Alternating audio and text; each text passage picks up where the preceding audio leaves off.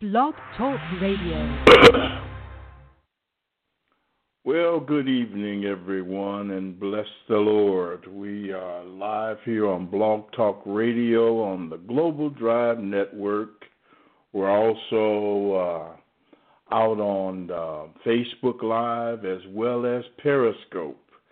So I feel like a big shot tonight. I'm on all kinds of mediums, and I'm doing it all by myself. So when it get messed up, you got nobody to blame but me. I welcome you tonight.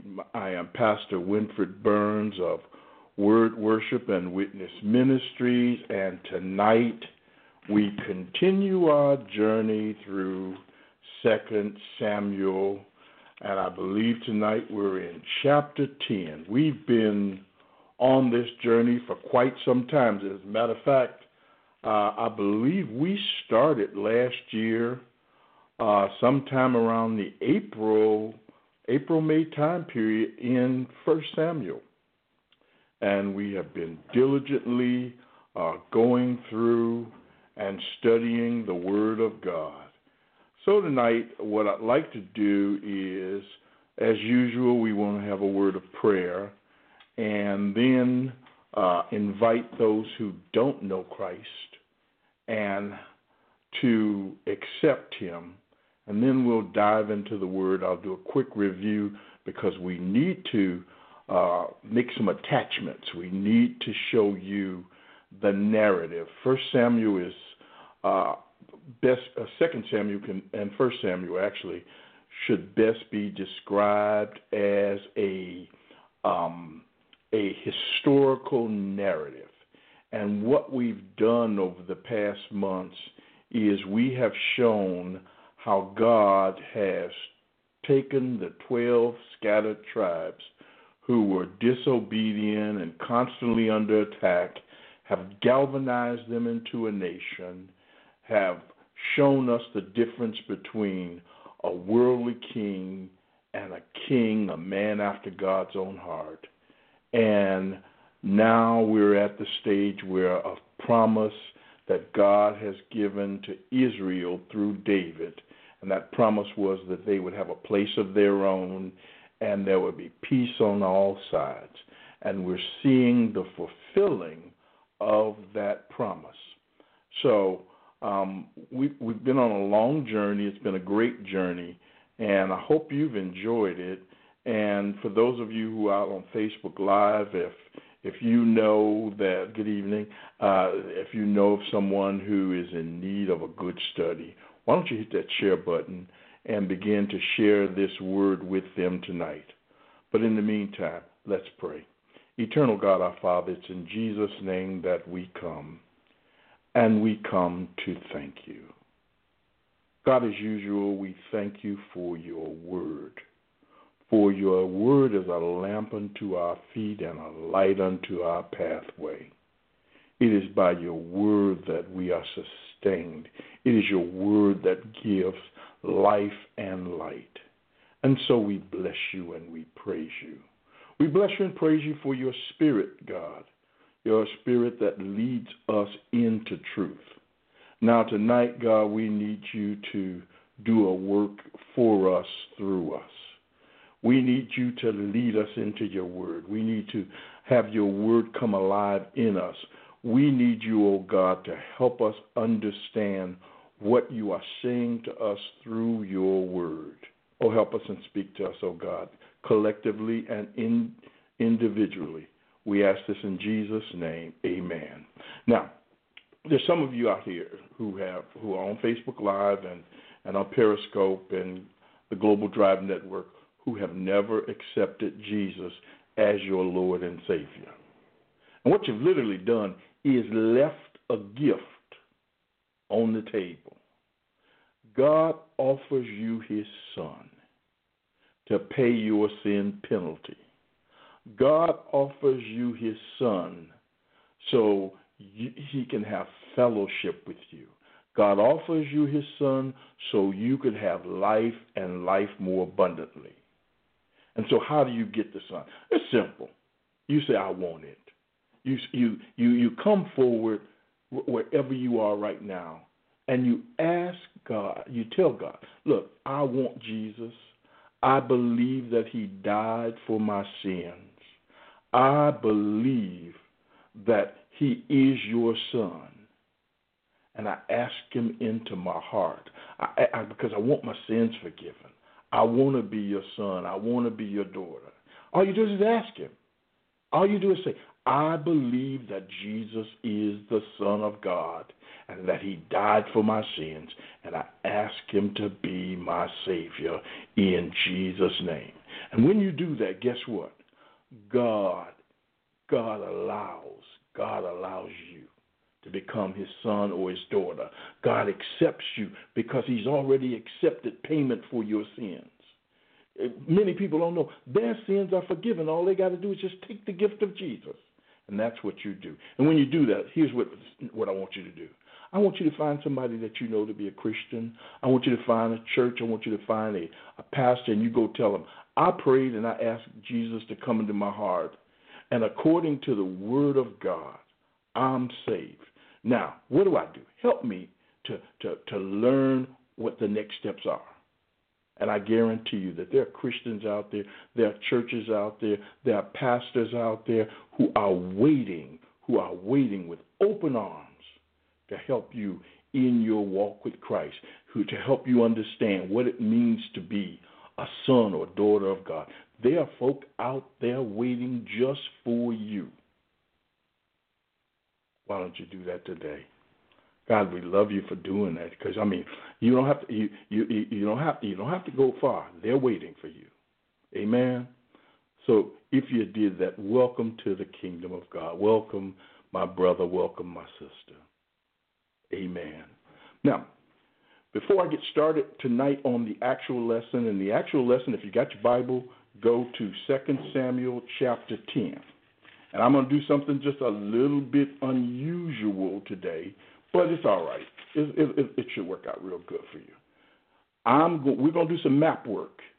If you've got your Bible, I want you to go into the back, and I want you to find a map of Israel.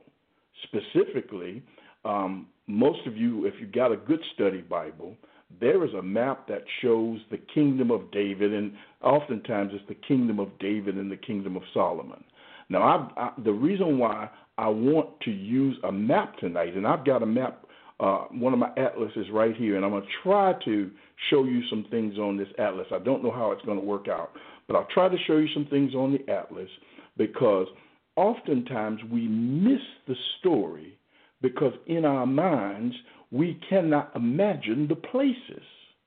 And when we look at chapter 10, there are some specific cities, there's some specific regions, and there's some specific maneuvers that are going to happen tonight that chapter 10, you really miss all the flavor of chapter 10 if you don't, at least in your mind's eye, understand what's going on.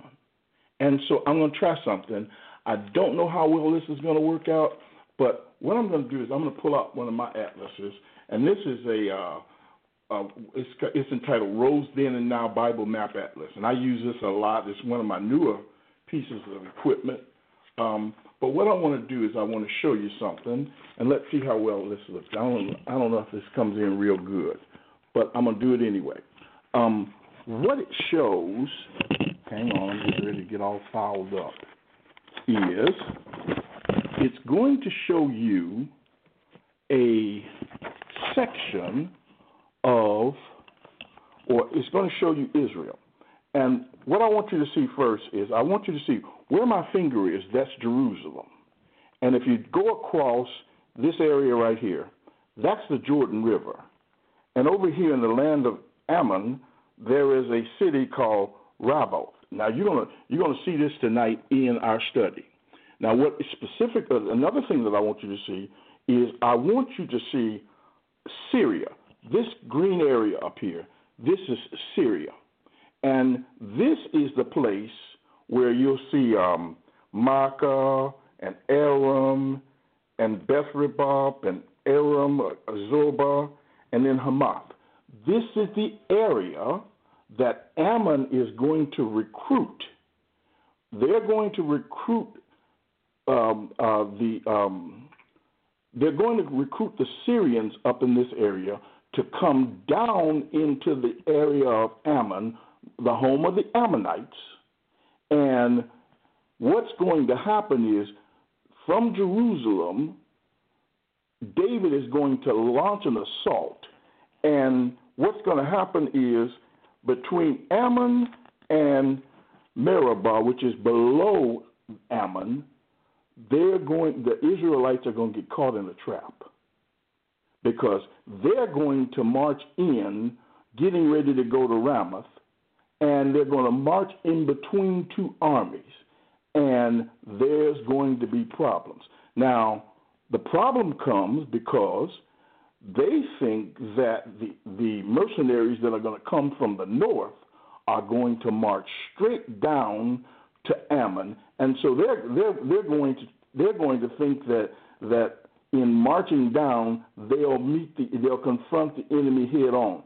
But what the enemy does is he moves farther south, and so rather than them being able to creep up in behind and take the Ammonites, they're going to get caught in between the two of them, and that's going to cause Israel a problem. So again, I want you to see just the geography. If you look in your Bible maps, you'll be able to pick out most of these cities. It's important that you see these things.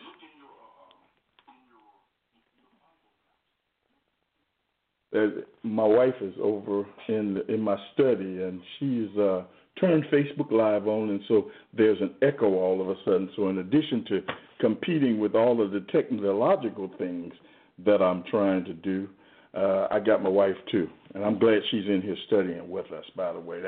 I appreciate the support. So all I'm really trying to do is make sure and introduce you to all of the tools that you have available to you, because I guarantee you most of you guys have never looked into the back. Hey, Yuri, how you doing? Have never looked in the back of your Bibles, and I happen to know that Yuri has a fantastic Bible, so he could just go in the back of his Bible and he can get that information just like you and begin to look and see how these battles transpire. Amen? So, now, one more thing. Chapter 10, remember when we were in chapter 8?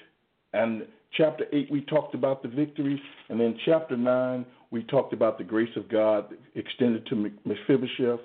And I told you when we were in chapter 8 that we would flush out chapter 8 in chapter 10. Well, this is what we're doing now.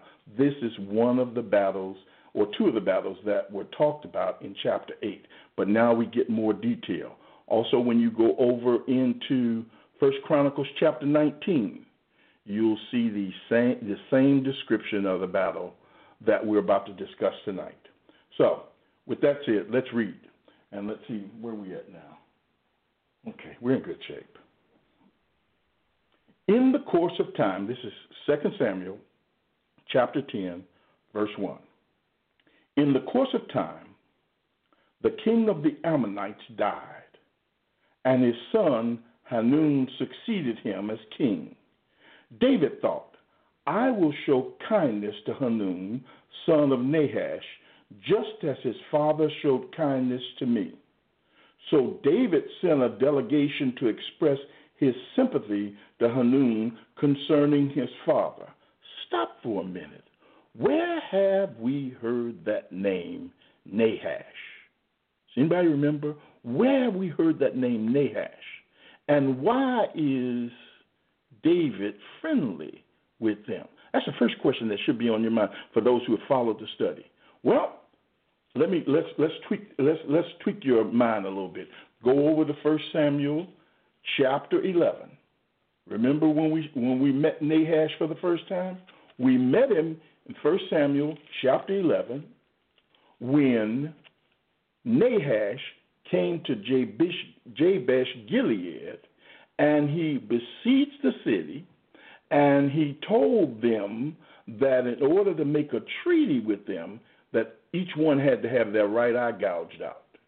And remember, Saul came along, and he rescued them from Nahash, and he chased Nahash off. Remember that? 1 Samuel chapter 11. Go back and read it when you get a chance. Well, why is David a friend with Nahash? Well, it's pretty simple. The enemy of my enemy is my friend. Nahash was an enemy of Saul. Saul considered David an enemy. So some kind of way there was an alliance or some kind of treaty between Nahash and David because of Saul. But now Saul is dead. Nahash, because of a previous treaty that he had with David, they're on good terms. But in the first verse it says, in the course of time, Nahash dies, and his son assumes the throne of the Ammonites. Now, one more thing. Remember who the Ammonites are. The Ammonites are descendants of Lot. And the Ammonites came about because of the incestuous relationship between Lot and his younger daughter. We've gone through that before. And so they are actually, and remember Lot was kin to Abraham. So they are actually kin to Israel. But they're not acting like kinfolk at this time. They didn't act like kinfolk before. They've joined in with the Moabites on several occasions to attack Israel. And so they were enemies. Now, let's go forward. It says, I will show kindness to Hanun, son of Nahash, just as his father showed kindness to me. So David sent a delegation to express his sympathy to Hanun concerning his father. When David's men came to the land of the Ammonites, the Ammonite nobles said to Hanun, their lord, do you think David is honoring your father by sending men to you to express sympathy? Hasn't David sent them to you to explore the city and spy it out and overthrow it? So Hanun seized David's men, shaved off half of each man's beard, cut off their garments in the middle at the buttocks, and sent them away. So David, now remember in chapter 9, how do we see David? We see David as expressing his graciousness. We see David extending himself because of his covenant relationship to his should-be enemy, the grandson of Saul, Mephibosheth. But because of the word that David gave and because of the covenant relationship that was formed between David and Jonathan, David acts upon his word. He honors the covenant. He does not kill Mephibosheth, but instead he restores Mephibosheth, and he places Mephibosheth in a position where not only does he receive his inheritance, the natural inheritance that he should have received through Saul, but he also feeds him. He also has a prepared place at the king's table. Meditate on that for a couple of seconds.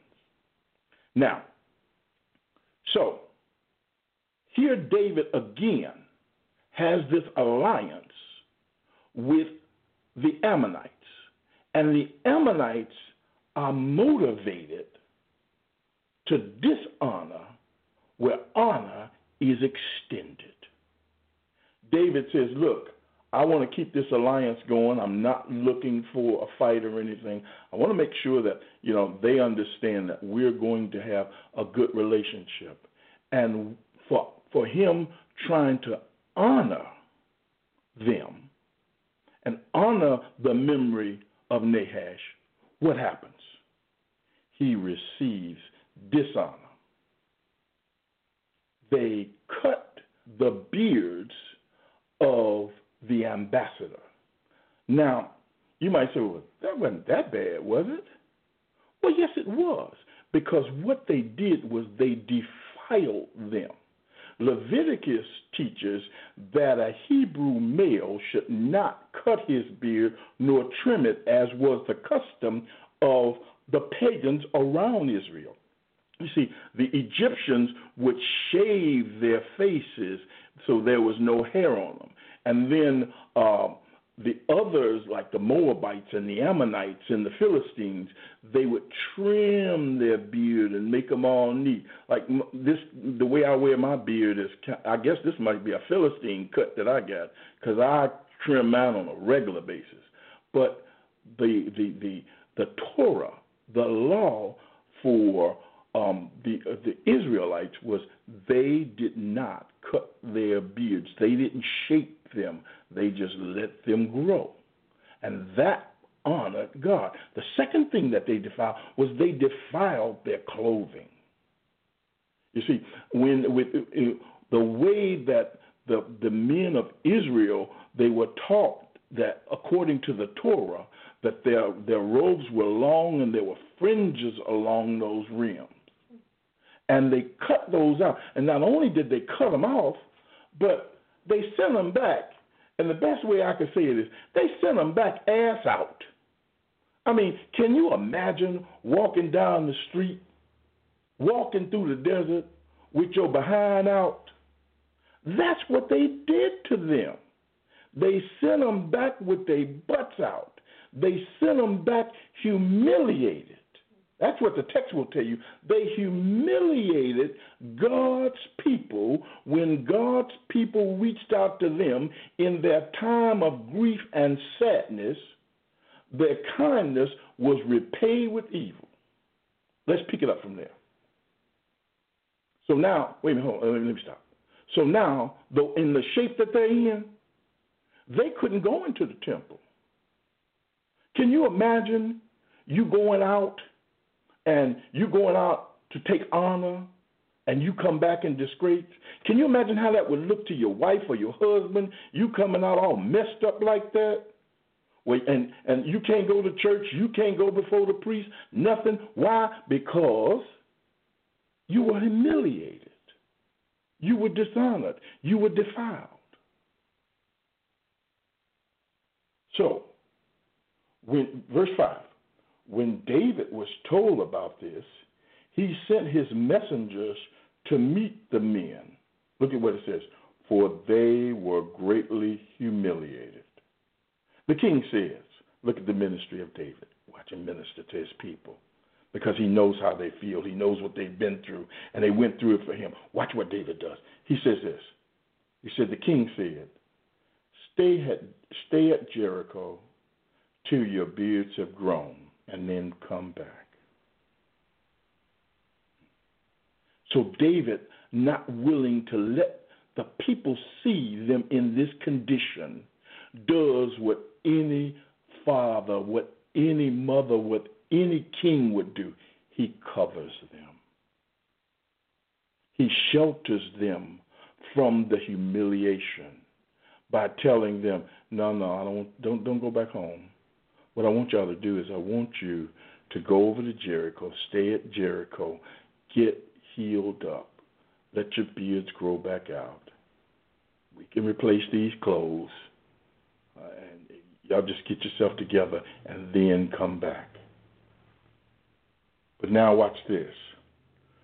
When David, he says in verse 6, when the Ammonites realized they had become a stench in David's nostrils, they hired 20,000 Aramean foot soldiers from Beth Rehob and Zorba, as well as the king of Makkah, and 1,000 men, and also 12,000 men from Tob.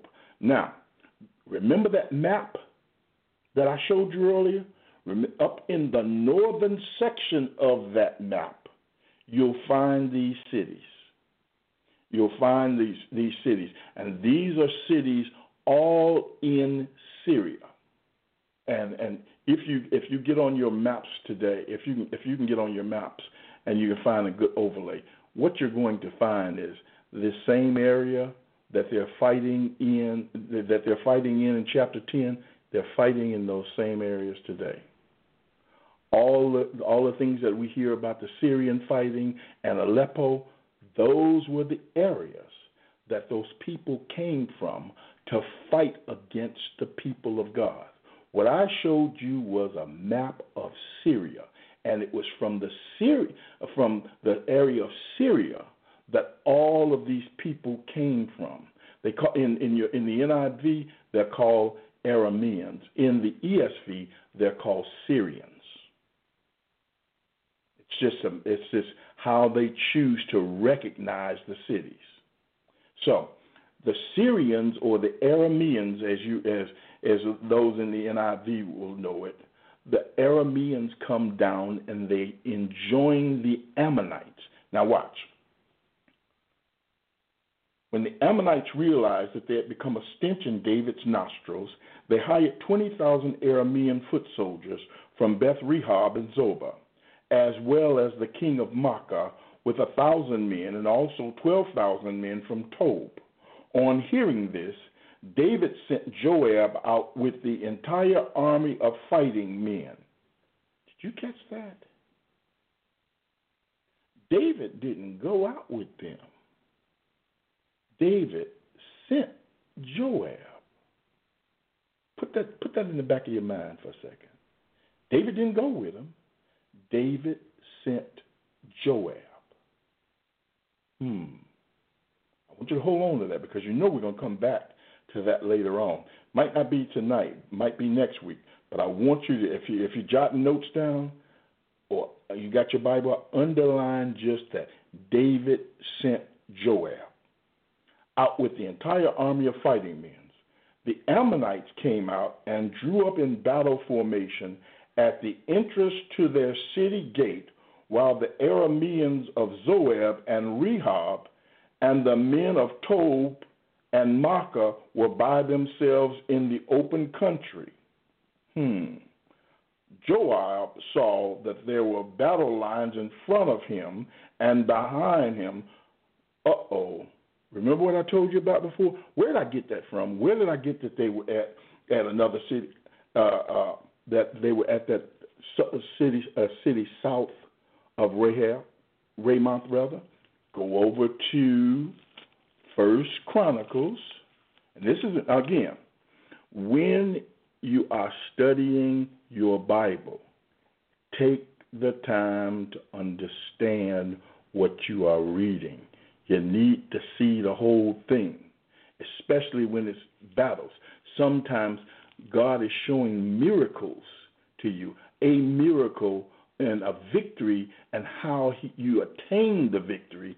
And because we don't understand the geography, we just think that, they went out there and they fought hard and they won. No. You didn't know how big the odds were against them. You've seen the numbers. You've seen that it's two armies, but you don't see the trap that they walked in. So go to 1 Chronicles 19. I want to see. I hope I don't have to read the whole thing. What am I doing? I'm going backwards. 19.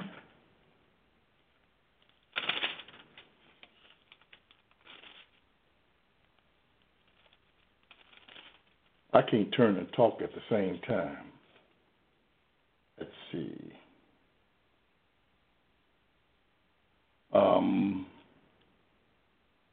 Here it is, right here. Look at verse 7. I'm going to read verse 6. When the Ammonites realized that they had become a stench in David's nostril, Hanun and the Ammonites sent 1,000 talents of silver to hire chariots and charioteers from Aram Naharaim, Aram Makkah, and Zorba. Remember those cities that I showed you earlier. Now, they give them their proper names in Chronicles. In 2 Samuel, they give basically the general location where they came from. But in Chronicles, they give the proper names that corresponded to that map that I showed you earlier. Okay? They hired 32,000 chariots and charioteers, as well as the king of Makkah with his troops, who came and camped near Medeba. Now, on that map, I showed you where Medeba was in relationship to the capital of the Ammonites, Ramoth. It was south, about 20 miles south of the capital. And so rather than having the enemy positioned in Ramoth or slightly north of Ramoth, where they would have encountered them after they crossed the Jordan from Jerusalem, they're sitting south, so they don't encounter the enemy. They march right into the enemy's trap. So north of them sits the capital of the Ammonites, and just south of them, the enemy that it came all the way from the north are sitting there at Medeba. And so Joab marches in and realizes, oh, I'm in the middle of a sandwich. Because on one side of me is the enemy, on the other side of me is the enemy, and I'm the meat. And they can eat me up. But watch what Joab says.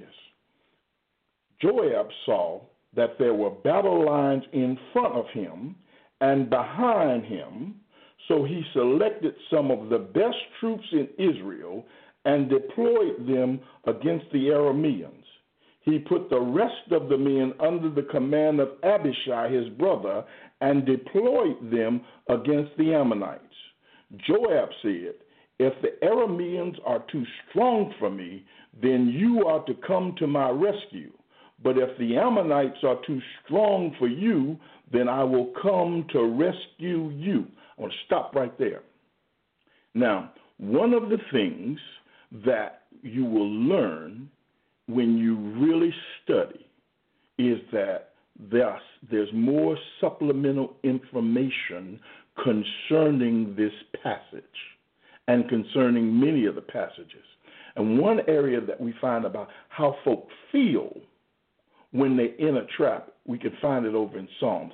Specifically, in this passage, there is a psalm written about how they felt when they found out that they were in a trap. And that psalm is Psalm 60. Turn over to Psalm 60 with me real quick. My time is good. We're making good time. Turn to Psalm chapter 60. Psalm 60, the 60th Psalm.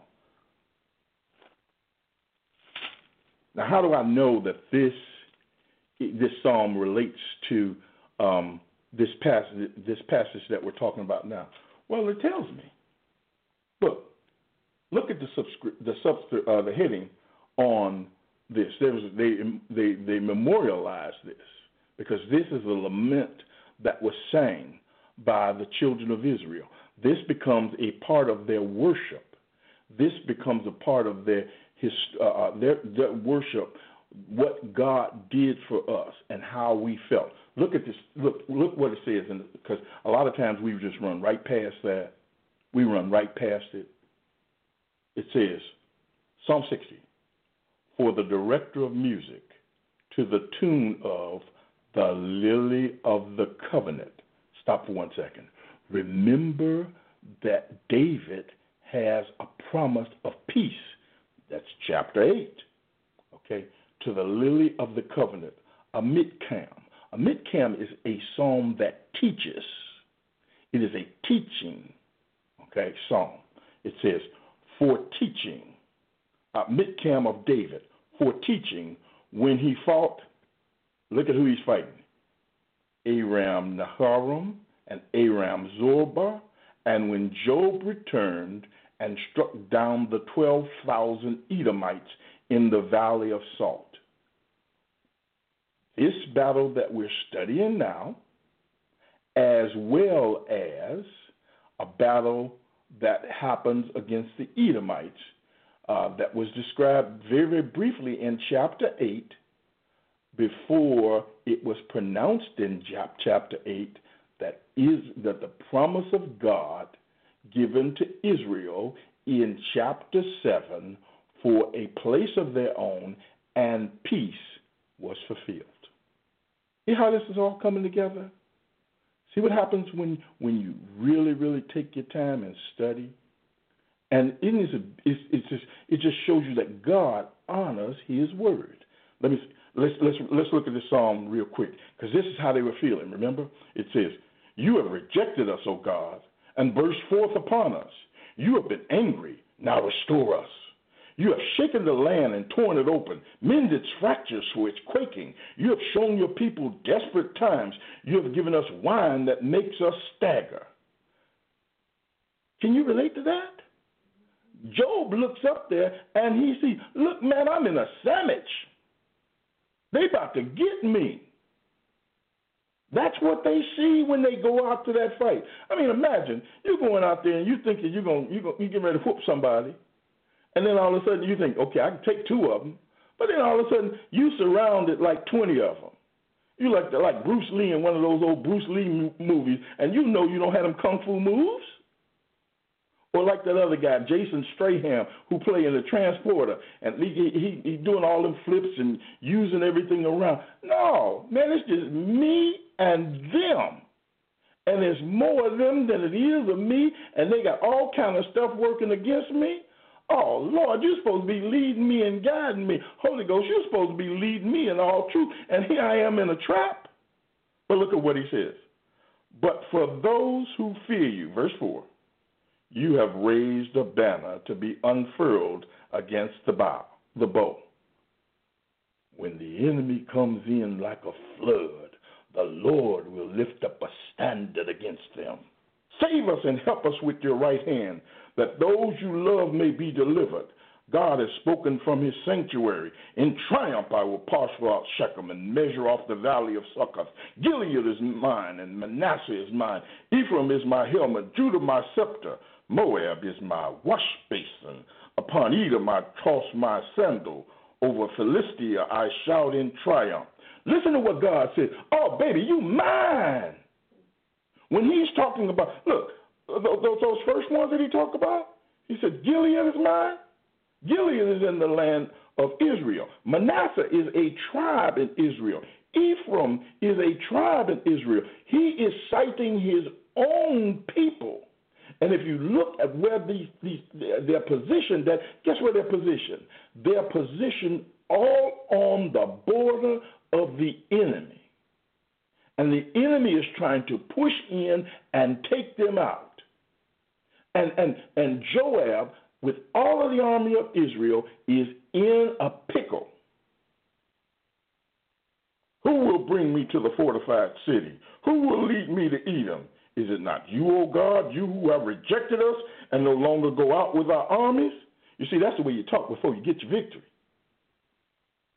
See, sometimes before you get the victory, when you're staring at the fight, before you understand who you are, you think you whooped. Not hardly. Give us aid against the enemy. See, that's something that we have. We can ask God for help. What does the Bible say? Because he is an ever-present help in time of trouble. What does he say? If you go through fire, if you go through flood, I'm with you. What does Jesus say? Lo, I will be with you even until the very end. Oh, you see, that's the privilege that we have when we are in God. But go ahead. What does it say in verse 12? Or 11, rather. Give us aid against the enemy, for the help of man is worthless. Give us aid against the enemy, for the help of man is worthless. They have gone out, and they have hired all of those mercenaries to come up against me. But if you will give us, if you on my side, if God be for us, who can be against us? Verse 12, with God we will gain the victory, and he will trample down our enemies. That's it, right there. That's the teaching. That is the teaching right there. And so go back, flip back, go back. See what my time looks like. I'm good, 20 minutes. Oh, good, I get good time. Joab saw that there were battle lines. I'm going back to verse 9 so that we can transition back to 2 Samuel. Joab saw that there were battle lines in front of him and behind him. So he selected some of the best troops in Israel and deployed them against the Arameans. He put the rest of the men under the command of Abishai, his brother, and deployed them against the Ammonites. Joab said, if the Arameans are too strong for me, then you are to come to my rescue. But if the Ammonites are too strong for you, then I will come to your rescue. Now watch him encourage the people. Be strong and let us fight bravely for our people, and let the cities of our God. The Lord will do what is good in his sight. Then Joab and the troops with him advanced to fight the Arameans, and they fled before him. When the Ammonites saw that the Arameans were fleeing, they fled before Abishai and went inside the city. So Joab returned from fighting the Ammonites and came to Jerusalem. They sent the enemy gathering in two different directions. What is the promise of God when we are in covenant relationship with him? What does it say? The enemy will come in one way, but he will flee 7 different ways. And they put him on the run. Now, stop for 1 second and think about this for a second, because you got to get this. You got to get this. You got to get this. Does Israel have any chariots? No. Does Israel have any additional helpers other than Israel itself? No. Did you see how many chariots they were up against? Did you see how many foot soldiers? Did you see the different types of soldiers they were fighting and the different fighting techniques? This means something to you. I'm going to show you something in a few minutes. I'm going to show you something in a few minutes, okay?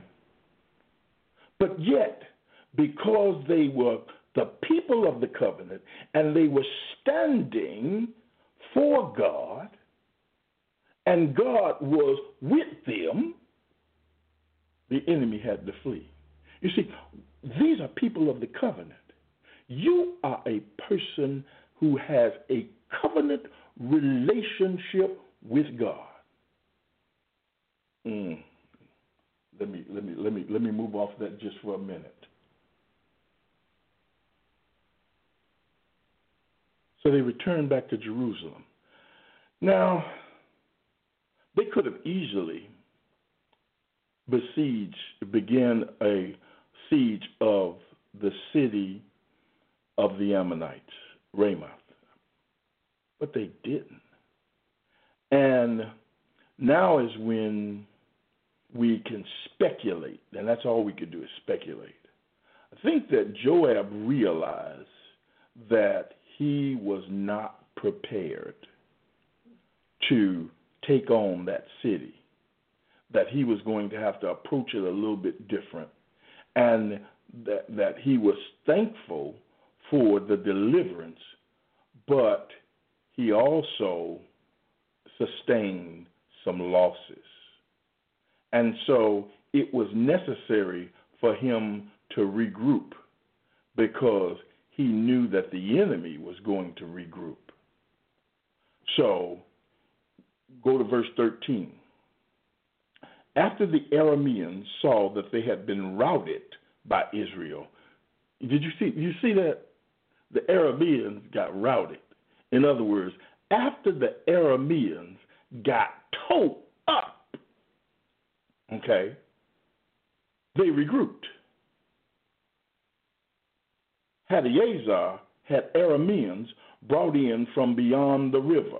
Now, if I could have, I would have shown you the Euphrates River that travels through the northern part of Syria. Beyond that, the cities that I showed you was more cities, and it didn't show up on the map real good, so I won't bother to try to show it to you. But there were more cities and more Arameans up there. So not only does he go back through Syria and gather more men from the previous areas that we mentioned, but he goes north and he says to all his cousins and all of the cities that are paying him tribute up there, you guys, come on, we got a problem and we going to go down and we finna stump some Israelites. Hadaezer had Arameans brought from behind the river. They went to Helam with Shobach, the commander of Hadaezer's army, leading them. When David was told of this, now David finna get in the picture because he don't like what happened the last time. He's not sending, now he's going. I'm not going to deal with that this week. When David was told of this, he gathered all Israel, crossed the Jordan, and went to Helam. The Arameans formed their battle lines to meet David and fought against him. But they fled before Israel, and David killed 700 of their charioteers and 40,000 of their foot soldiers. He also struck down Shobach, the commander of their army, and he died there. When all the kings who were vassals of Hadaezer saw that they had been defeated by Israel, they made peace with the Israelites and became subject to them. So the Arameans were afraid to help the Ammonites anymore. In other words, what David did, when they came back big and bad, he whooped them and beat them to their knees. And not only did he beat them to their knees, but he whooped them so bad that they said, you know what? We ain't going to fight no more. We give. We're your servants. We're your vassals. We now work for you. That's what a vassal is. A vassal is someone who is subservient to you. You have overpowered us. You have made us cry uncle. And so now we will do what you say. There is a new sheriff in town, and his name is David. Ooh, ain't that something? And doesn't that sound good? But what does that mean to me? And where does this take us? Well, first of all, what it takes us to is it takes us to Jesus. Because after Jesus was anointed, where does he go? After Jesus is baptized, where does he go? He goes into the wilderness. Am I right about that? What does the Bible say? And the Spirit of the Lord drove him out into the desert. And in the desert, what happens?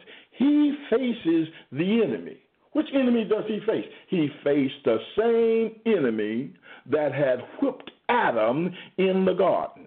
He faced the same enemy that overcame Israel time and time again and led them into apostasy. He faced that same enemy who tempted Adam to sin. He faced the same enemy that caused Israel, even while they were on their way to the promised land, to lose their faith and turn around and make them a cow and begin to worship a cow. He faced the same enemy that had defeated mankind from its beginning, and Jesus goes into the wilderness to face the enemy, and he faces them down with faithfulness to the Word of God. He whoops them by being obedient to the Word. He couldn't get him with the okie doke like he got Adam. There was nothing that was so wonderful that the devil could offer Jesus that made him get off mission. Oh, y'all finna see something now. So how does that apply to me? You're on mission from God. You got a promise from God. God has given you an assignment. And what is his assignment? He said to advance the kingdom of God. And what happens to us as children of God is that oftentimes we see the enemy and we back down. We don't holler for God. We back down and say, oh, no, we can't do that no more. What do you mean we see the enemy? Didn't God tell you to take the land for him? Didn't he say, go ye therefore and preach and teach the gospel? Didn't he tell you to baptize and make disciples? He gave you and assigned you a territory. You know it and I know it. But rather than seeing the opportunity that is before us, we see the obstacle. We look in our offices and we see that on the cubicle to the left, we got a heathen, and on the cubicle to the right, we got an even bigger heathen. We're surrounded by devils everywhere. We go home and we lock ourselves in our homes because all around us there's nothing but devils. And we try to move from place to place, and no matter where we move, it looks like the devil moved with us. When you going to realize that you're going to fight? When God gives you some territory, that you're going to fight. You can try to be nice to your neighbors, and you should be nice to your neighbors. But your neighbors are going to spread and encroach.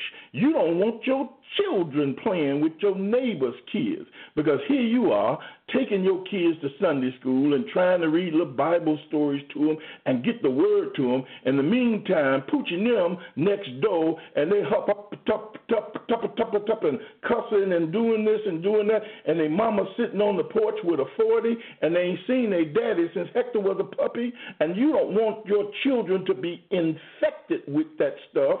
But guess what? That's the territory that God has given you to conquer. And if you're going to be like David, if you're going to proceed with the promise, if you're going to walk in authority because you have been anointed to be king, then you're going to do something. And I don't mean, okay, so I'm going to get strapped. I'm going to get strapped. And I'm going to go out there and I'm going to tell them this is what they're going to do and that's what they're going to do. No, the weapons of our warfare are not carnal, but mighty through God, good to the pulling down of strongholds. We wrestle not against flesh and blood, but against principalities, powers, and spiritual wickedness in high places. We take them captive. You scared of their kids infecting your kids. What you need to do is you say, okay, mama ain't going to teach their kids right, huh? Then I'm going to capture her children. And not only am I going to capture her children, I'm going to capture her. How do you do that? I dare you to start praying. I dare you to start praying. That's the beginning of it right there. And praying for her. You see, you tear down the things that are binding her. You tear down the things that are hindering her. That's how you're going to get your peace. You tear down and go to war against the demons that are attacking them. Those people are oppressed. Those people are being used and tricked by the devil. They don't realize the life in Christ. They are dead in their sins, and they don't realize the life that comes from Christ.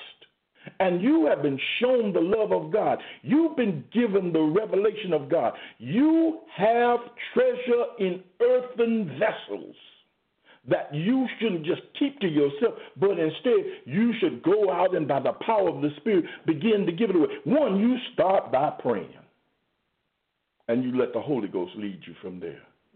You start by loving, and let the Holy Ghost lead you from there.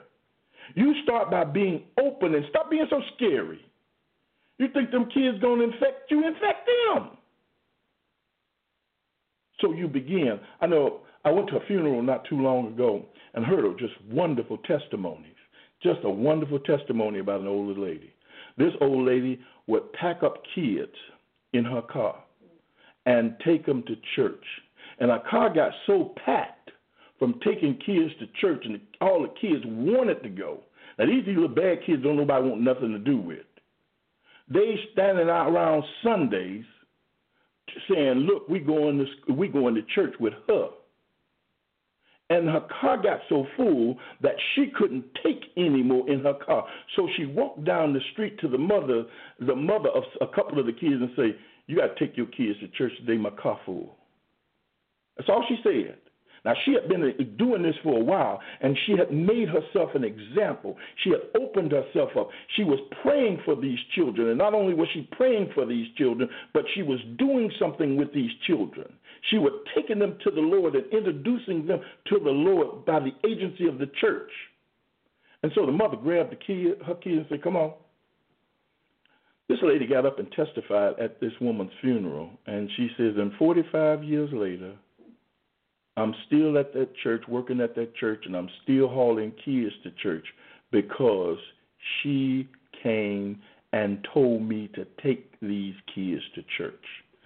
She won that entire neighborhood because she bothered to pray, she bothered to infect those children with the love and the word of God, and at her homegoing, person after person after person testified to what she had done in their lives, how she brought them out of darkness by her prayers and her testimony, and she won the neighborhood. And you too are responsible for doing the same thing.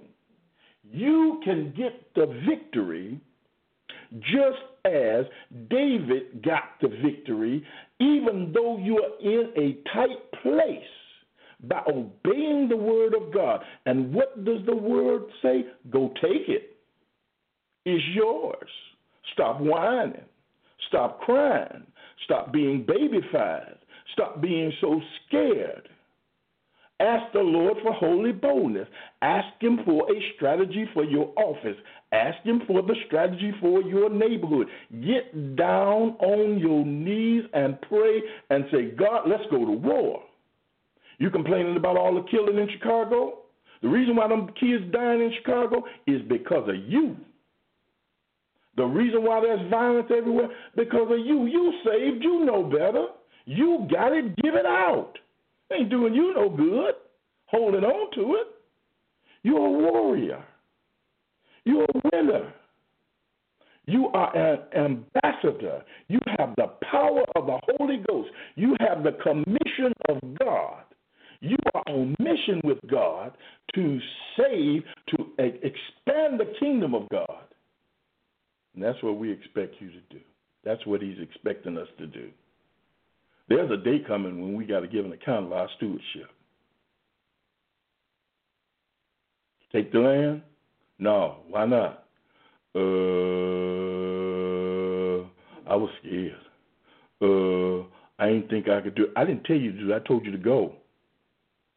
I'll give you the victory if you go. Okay. That's enough. And not only that, but these same people, they'll serve you. They'll help you hand out tracts. They'll help you do evangelism. They'll help you by becoming light because you're light.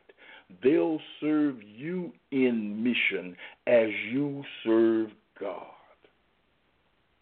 That's what this chapter tells us, that as we conquer, and our conquering is a different kind of conquering. We're tearing down the kingdom of the devil. We sing all the time, we're going to tear your kingdom down, Satan. And all we do is tear a church down, stomping in the church about what we're going to do, and then don't do nothing. You want to tear them down? Pray it down. You want to tear it down? Put that word on it. That word will slice it and dice it and tear it up. Your faith will remove every mountain. If you have faith the size of a mustard seed, you could say to yonder mountain, be thou removed and cast into the sea. And what happened? It's gone. That's what we're saying to you tonight. That's the encouragement that we give you. Oh, yes, you can, because God said so. Okay, so that's our study for the night. Go back and read it and meditate it over it again. Go back and let it speak to you again. Go back and start at chapter 8 with the promise. And then go forward. Go forward. Go forward. Be who God has called you to be. And he's called you to be victorious. He makes you a warrior, not a worrier. He says, we are more than conquerors. That's who you are. Stop being old scaredy cat. Take them on. Take them on in prayer. Go war in prayer. Start there. Get on your knees and say, God, I'm your warrior. What are we doing? When you get up tomorrow morning and say, God, what are we fighting at today? What territory are we taking? How we take this territory? Is it going to be easy? No, it ain't going to be easy. Are you going to, as they say, are you going to lose something? Mm-hmm. Are you going to get hit? Yep. Is the devil going to fight back? Yes, he is. But get your licks in. Get your licks in. You'll win. Amen, amen. Well, that's it for tonight. We'll be in chapter 11 next week. I pray that you have enjoyed the study tonight. I pray that you've been inspired to go forward in Christ. I bless you in Jesus' name. Let's pray. Eternal God, our Father, it's in Jesus' name that we come to say thank you. We thank you for your word. We thank you for victory. We thank you, O God, that we are warriors. We thank you, O God, that you've called us to take the land. We thank you that you've empowered us. We thank you that we have your word. Now, Father, lead us and guide us into this battle. Go before us and give us victory in all things. Be pleased with us, O God. Teach our hands to war through worship. Teach us to war through prayer. Teach us to put on the whole armor every day, every time, and to go forth in the power of your Spirit and clothed in your righteousness, showing forth your love. How we bless you and how we praise you. In Jesus' name, amen. Well, have a wonderful evening, and we bless you and good night.